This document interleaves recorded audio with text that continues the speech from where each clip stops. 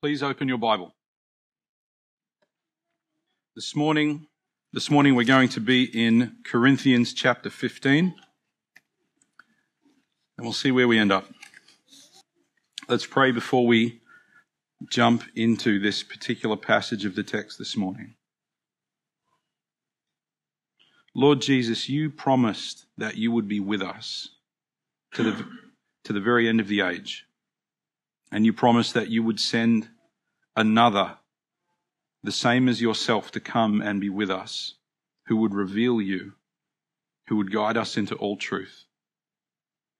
Lord Jesus, thank you that your Holy Spirit is with us.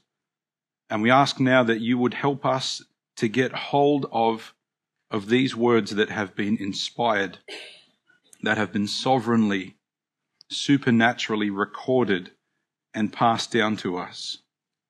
Lord Jesus, would you reveal yourself? Would we be confronted with your majesty and your beauty and your goodness? Lord Jesus, where we need to be convicted of sin or of righteousness, would you convict us? Where we need to be healed or released or set free, Lord God, would you heal us? Would you release us? Would you set us free? Where we need to be comforted, would you bring us peace? But Lord Jesus, would we see you more clearly? And when we leave this place, every one of us today, would we have a greater sense of your nearness to us and of what it means to be your people? Lord Jesus, would you speak to us, please? We ask this in your precious name. Amen. For those of you who are joining us this morning, this is week 35 in Corinthians for us, which is kind of cool. Over the last couple of years, when I've had the opportunity to hang out with ministers from other churches, there is a sense of awe and terror when I tell them the way that we've ended up kind of working through different books of the Bible. And also this unmistakable kind of air of jealousy, because they understand it's a really kind of selfish, greedy thing as a Bible teacher to go, yeah, let's just look at the next verse, whatever that is, rather than kind of having to look through particular big swathes of it. So it is a real privilege, and I have felt selfish as we've looked through Philippians, as we've looked through Joshua, as we've looked through James, as we've looked through John's Gospel, and now as we're looking through Corinthians. We're just going to recap a little bit of what we've been having a look at, particularly through chapter 14. We're going to reflect a little bit on some of the points that Paul has made, and then as it so happens, we just get to talk about the gospel this morning. Yeah, which is exciting. This entire series in Corinthians, we've given it the title Simple Church. And one of the wonderful things about Corinthians is you start reading the book of Corinthians and you realize how screwed up these people are. And it's, okay, that was funnier in my head than it was out here. Yeah, okay, thank you. That's good.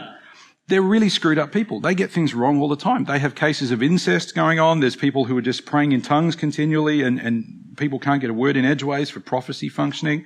A whole lot of stuff is going wrong in Corinth, and the Spirit of God is at work and moving. He continually gets hold of messy people who don't have it together, people who aren't functioning properly, and he uses them. This word has continued to come up. Stella. That's right. We have some other Greeks in the room this morning as well, don't we? Yes. Yeah, like the building up of a house.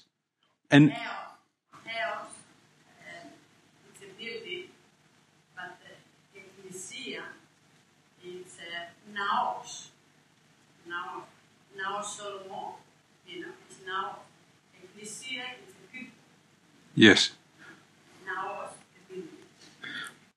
So we've had a little bit of a chat about where this idea of ecclesia comes from in the ancient Greek world, in the ancient Roman world, where we find it, this same word in Scripture that's not translated as the word church, but is translated as the word assembly, because it's not the building. It never has been the building. Jesus did not promise that he would build his temple or that he would build his synagogue. He promised that he would build his ecclesia, his assembly. And so we've been having a look at what did that mean in first century Corinth. And going through this way that Paul is measuring everything else that's going on in this ecclesia, in this family, in this community, is to go, is that actually building someone up? Is that building other people up? If someone walks through the door with questions, is that building them up? We've had a look through chapter 14. And last week we had a look at a wonderful passage of Scripture where Paul talks to a number of different groups in the church about remaining silent. So we see in verse 28 of chapter 14, the first group that needs to remain silent and why and the specifics of it, and the second group in verse 30 and the third group in verse 34. I'm not going to preach last week's message again because I think it went for nearly an hour. Sorry about that. But we talked about the way that we need to be sifting all passages of Scripture to go, what of this is contextual and what of this is timeless? Understanding that what the original intended audience would have heard would have been highly affected by their context, but that the way that we read the Scriptures is affected by our context as well. We talked then about Paul's words to Timothy as Timothy was about to be deployed into Ephesus and what was going on in Ephesus with the temple of Artemis, who looked a bit like this, apparently. And the coins, this cultic worship of the divine female essence that was going on, and the way that Paul pushes back against that. And then we ask this question, what do we do with it? How do we take those things which are timeless to do with the very identity of God, the divine triune life, or the fancy word is the perichoresis of God, the inner life of the Trinity, the Father, the Son, and the Spirit, and how do we apply that in our context? 1 Corinthians chapter 15. Read along with me. This is NIV that we have up here on the screen. Now, brothers and sisters, Paul is changing topic. I want to remind you of the gospel I preached to you, which you received and on which you have taken your stand. By the way, for those who are visiting, I colour words in because it helps me to understand who's talking to who and stuff. Okay. Verse 2, by this gospel, literally this good word, this good news, by this gospel you are saved if you hold firmly to the word I preached to you. Otherwise, you have believed in vain. For what I received, I passed on to you. Paul used those exact same words that we read before out of chapter 11 to do with the Eucharist, communion. For what I received, I passed on to you as of first importance, that Christ died for our sins, according to the Scriptures, that he was buried, that he was raised on the third day, according to the Scriptures, and that he appeared to Cephas, that is Peter, and then to the 12. Even though there were only 11 of them, they were still called the 12. Verse 6, after that, he appeared to more than 500 of the brothers and sisters at the same time, most of whom are still living, though some have fallen asleep. Then he appeared to James, then to all the apostles. And last of all, he appeared to me also as to one abnormally born. We'll talk about that in a moment. For I am the least of the apostles, and do not even deserve to be called an apostle, because I persecuted the church of God. But by the grace of God, I am what I am.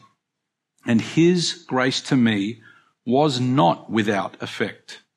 No, I worked harder than all of them. Yet not I, but the grace of God that was with me. Whether then it is I or they, this is what we preach, and this is what you believed. Let's have a look at some obvious things in the text, and then we'll talk about some implications of this for us. The first obvious thing I want to point out here is that Paul is needing to remind the Corinthian church, because the section that he's about to go into is he's about to talk about death and resurrection, because of teaching that had drifted in like mud on people's shoes that they had walked in. As people come to faith, they bring weird beliefs with them from all around the world, from all different sorts of cultures. It's no different today than it was in Corinth. And these ideas had drifted in from different sects of Judaism, from different Greco-Roman philosophies that have been floating around, that there is no resurrection, or the resurrection is not physical, or that Jesus didn't really rise from the dead. These questions were going on in the first century. And Paul here is saying, let me remind you of the gospel that I preached to you. You received it. You've taken your stand on it. You are saved by it. Verse 2. And Paul makes it very clear that the Corinthian church and their faith is not based on him. It's based on the word. It's based on the gospel. Paul has spent the first 4 chapters of Corinthians railing against the leadership of the Corinthian church. If you remember, we spent a lot of time in the first 4 chapters with Paul going, you have got to hold on to the gospel. And Paul pulls apart the relationship even between himself and Apollos to go, don't hang on to us, hang on to Jesus. Otherwise, you have believed in vain. And then he makes this really simple point here in verse 3 that they have not missed out on anything. One of the things that had soaked into the early Christian church was this idea that there were hidden or secret practices. It's roughly summarized as Gnosticism, that there are these hidden teachings that Jesus gave some people, but he didn't give others. And so you didn't just need Jesus, you needed these secret teachings as well, these secret rituals, these secret practices. And Paul here is saying that he has passed on everything that he's actually received. And here it is. Here is how simple the gospel is. Christ died for our sins. According to the scriptures, he was buried. He was raised on the 3rd day. That's the good news. Jesus came. Jesus died. Jesus was resurrected. Jesus has overcome death. You and I need not fear death anymore. And then he says here, verse 5, 6, 7, and we see here into verse 8, Paul makes this simple point because of where he's going to talk about resurrection and physical bodily resurrection. He's saying Jesus has a body and he appeared to the apostles. He actually appeared to them. And last of all, he appeared to me also as to one abnormally born. The word, or the term I should say, that Paul is using here in verse 8, this is the only time you'll find it in the New Testament. And this is the polite way of saying stillborn. That's the word that Paul is using. As to one who was born too late. Paul is using this term. Some commentators will argue that it's because he did not meet Jesus while Jesus was in his physical body. For him, Paul, it was the Damascus Road experience. But this word is not found elsewhere in Scripture because it's a very, very offensive word. It's something even in our culture today, as free and liberal as language is, that we wrestle to have conversations around this particular topic. And this is how Paul describes himself. This is how he sees himself. And the connotation here is that almost something unspoken of. Not something shameful, but just something that is so in the background that's even difficult to be talked about. That is how Paul sees himself being visited by the Lord Jesus Christ. Last of all, he appeared to me also, contrast, as to one abnormally born. And then he says these words, for I am the least of the apostles. And this is really the first time in Paul's literature that we find him using apostle as a title for people rather than as a function. I am the least of the apostles and do not even deserve to be called an apostle. Why? Because I persecuted the ecclesia of God. But by the grace of God, I am what I am. And his grace to me was not without effect. And his point here in verse 11 is, no matter who you've received the gospel from, whether you've received it from Paul, whether you've received it from Peter, whether you've received it from James or from one of the other apostles, it's actually the same gospel. If you have the gospel, you actually have all the different pieces that you need. 8 years ago, I prepared my very first sermon to preach here at Kerrang Baptist Church. And I remember sitting and putting the slides together. I remember being in the office here and actually taking this photo album and photocopying it and being disappointed that I left the plastic on it. And I knew then that on this day, I would be using these same slides. And for 8 years, as wonderful, beautiful things have been going on through this community of faith, as we have fed the hungry, as we have clothed the needy together, as we have visited and sat in the dirt with those who are imprisoned by addiction and by poverty and by stuff going wrong in life, as we have welcomed people who have been strangers, in every single one of those incredible, beautiful moments, I knew this day was coming. And you've heard me say these words, I don't get to grow old here. We look back. This is what we talked about 8 years ago. The scriptures for us are like God's photo album. And we don't pick up a photo album because it happens to be an extraordinary work of literature. We don't pick the Bible up because it's an extraordinary work of literature, though it is. We don't pick the Bible up because it's full of fascinating terms and because it's, an interesting collection of genres. We don't pick it up because of that. We pick it up because we want to see the face of the one that we love. We want to see the face of Jesus, like we talked about earlier. That is why we pick the scriptures up. That is why we study them. That is why we come and we are part of a community of faith. Because as we serve together, we see the face of Jesus. We see the hands and the feet of Jesus at work.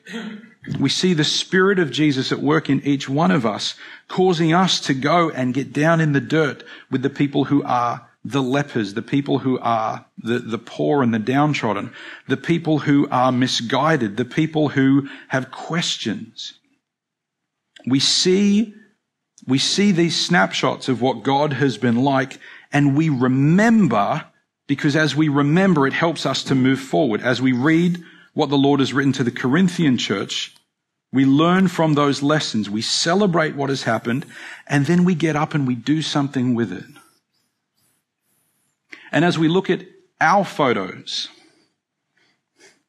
as we have a look at some of the silly things which have happened, and some of the wonderful things that have happened, and I'm sure over the last 8 years we have made some contributions to the silly things that have happened, we look back and we celebrate and we remember and we plant a flag in the ground and we say something amazing of God happened. Now I'm going to get up and I'm going to go forward and I'm going to do something with it. It is good to celebrate. It is good to remember. And these are the words of the Apostle Paul. Brothers and sisters, I want to remind you of the gospel. There is never a day that the gospel has had its day.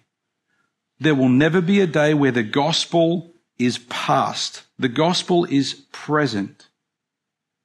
We don't live in the past. We live in the present. And we look back and we celebrate. And even today, we can look back over the last couple of years and we go, oh, Lord, thank you. Thank you so much. Help me to live tomorrow. Help me to get up. Help me to get on with it tomorrow. Very young David Senator there in the top left. The Apostle Paul says to the Corinthian church, you had better be holding on to the gospel and not holding on to me. Great words to hear from a leader like Paul. And for every single one of us that is serving in a leadership function, in a leadership capacity, it's a great thing for us to remind ourselves of is that we need to continually be stepping away and making sure that what people are holding on to is that they are holding on to the gospel and that they're not holding on to us, that they are leaning on Jesus and not leaning on us. I know I've shared with the elders and the deacons here a bunch of times about this idea of deliberately taking time out of our roles, having like a Sabbath year or a Jubilee year where we step out and we go, I just want to step aside so that I know that my identity is not wrapped up in my role and that people are leaning on Jesus and not leaning on me. Paul is doing that for the Corinthian church. You need to be holding on to the gospel and not holding on to Paul. I love this. We only have one box left of great is thy faithfulness. It was true 8 years ago. Somehow it's still true today.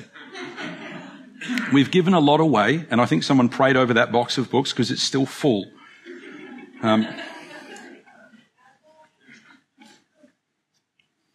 Paul says to the Corinthian church, I have given you everything I have received. And some of you, as you've been looking at these pictures, these photos up here, are seeing people that have handed the gospel to you. People that have handed you the stories of God's faithfulness. People that have handed you a legacy. People that have handed you tools for disciple making.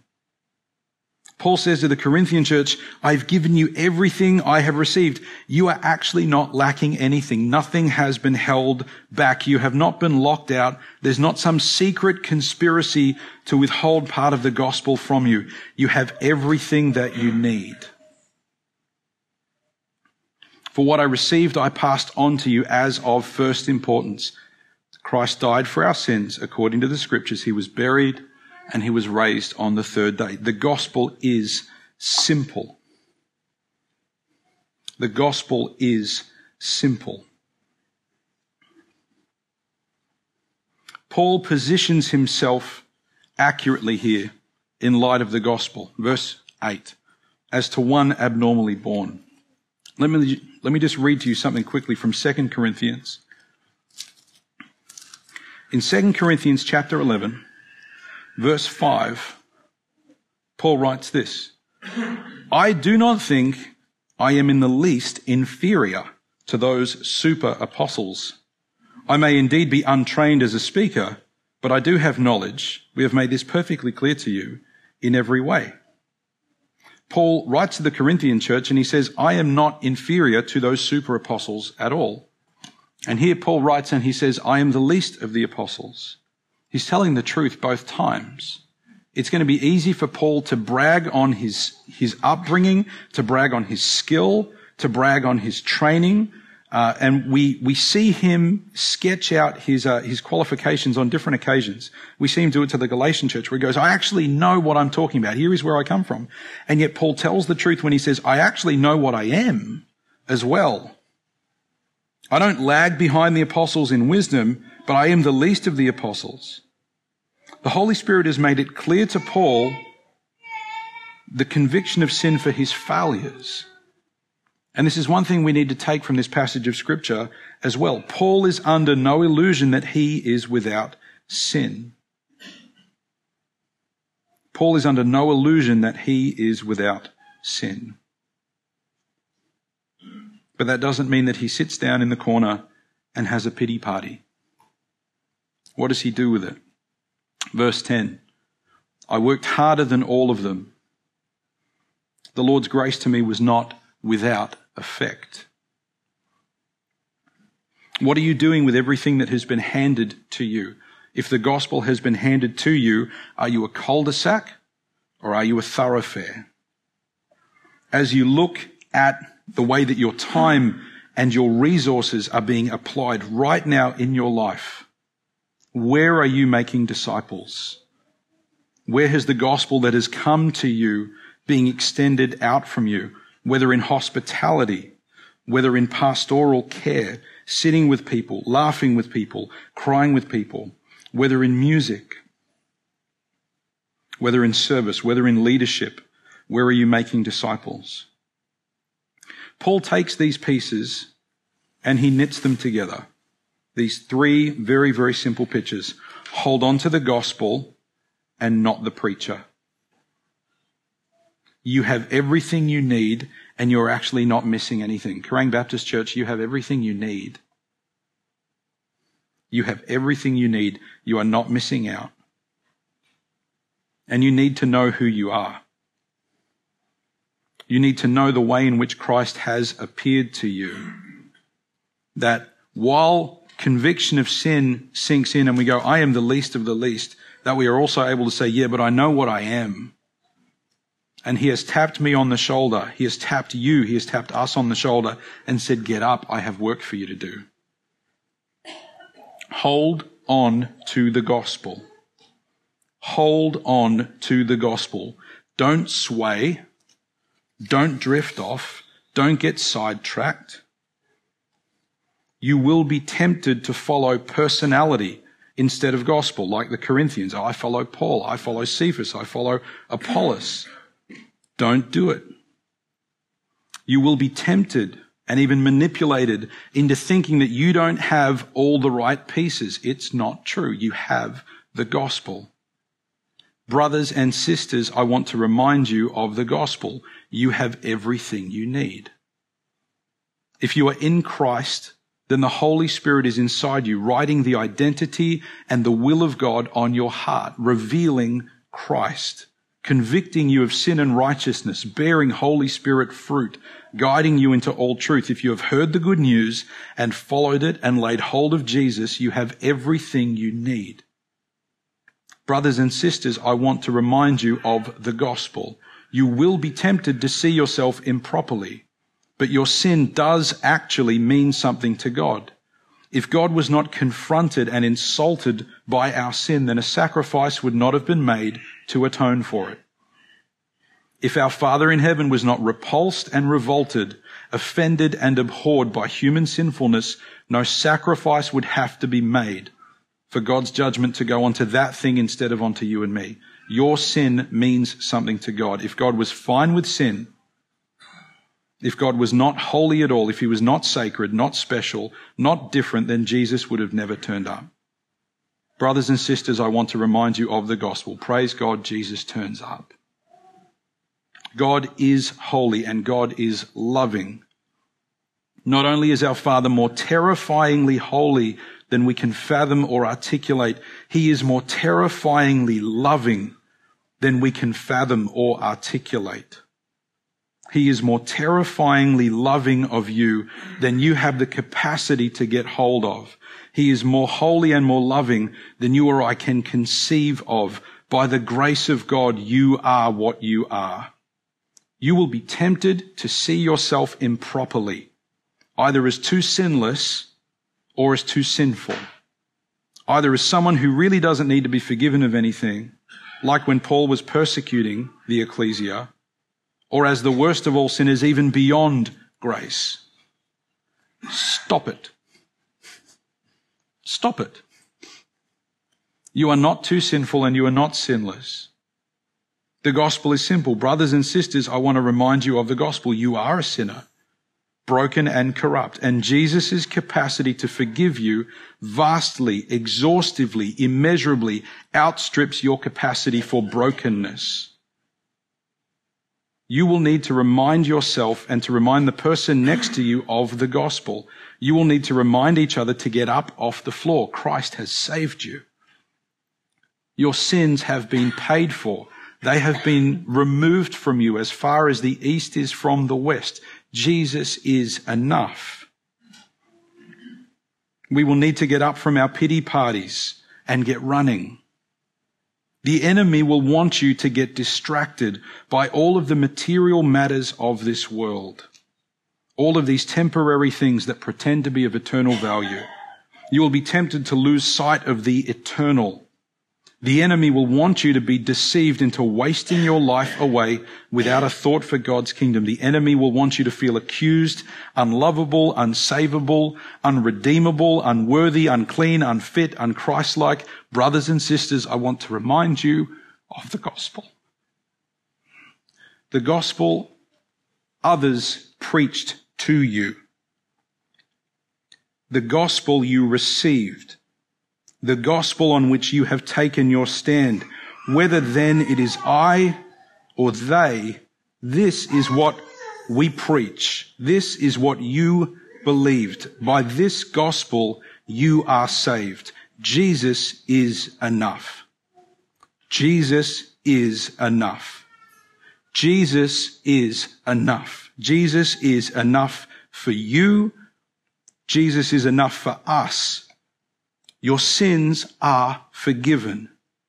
Jesus is enough. Let's stop mucking around. Jesus is enough. It's not about you. It's not about me. It's about Jesus.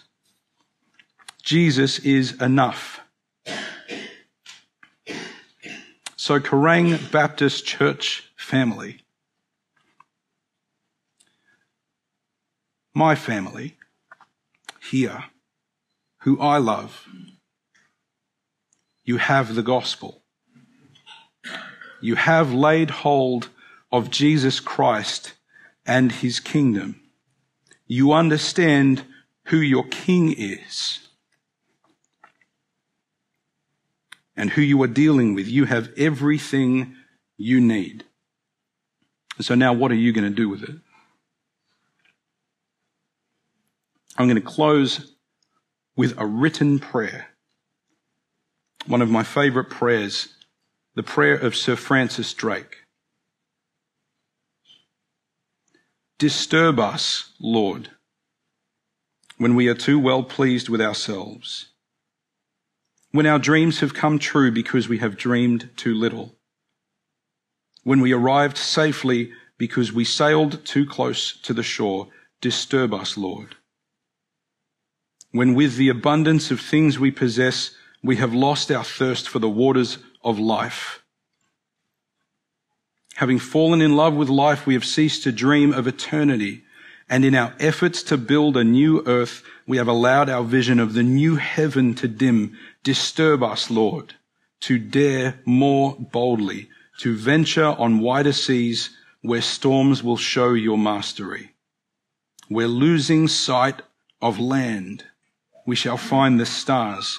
We ask you, Lord Jesus, to push back the horizons of our hopes and to push us into the future in strength, in courage, in hope, and in your great love. Amen. Thank you, Max.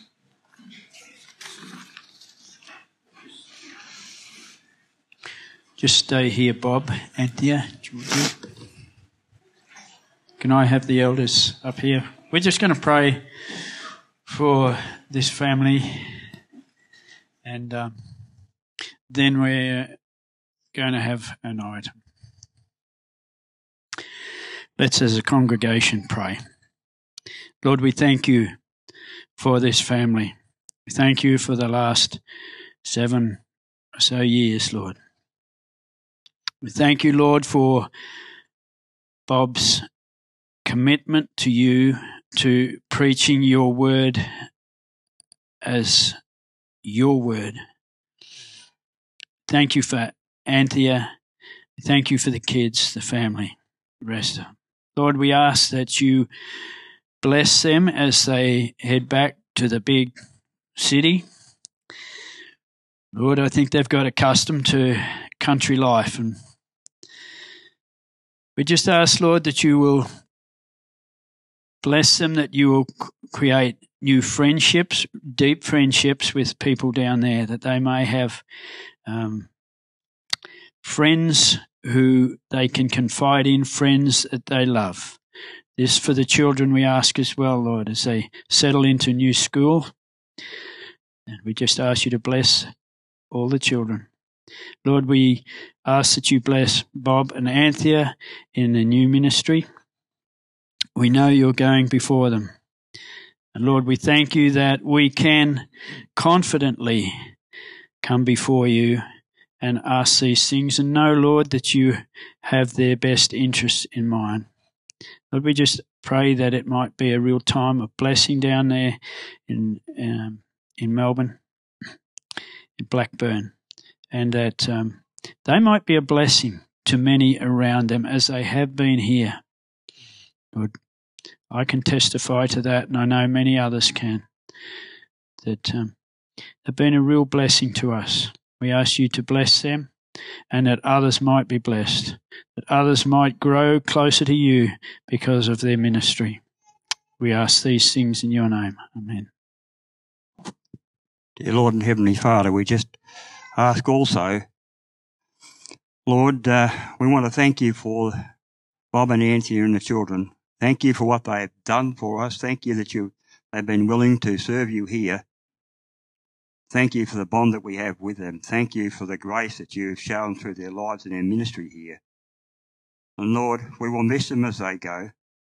But Lord, as a church, we want to release them into your hands now. We let them go. We send them out with your blessing and our blessing, Lord. Go with them, dear Lord. Go with them, dear Father. Go with them, Holy Spirit. Anoint them.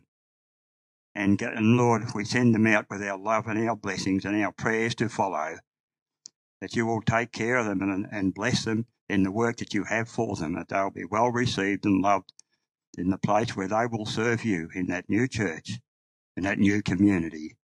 Amen.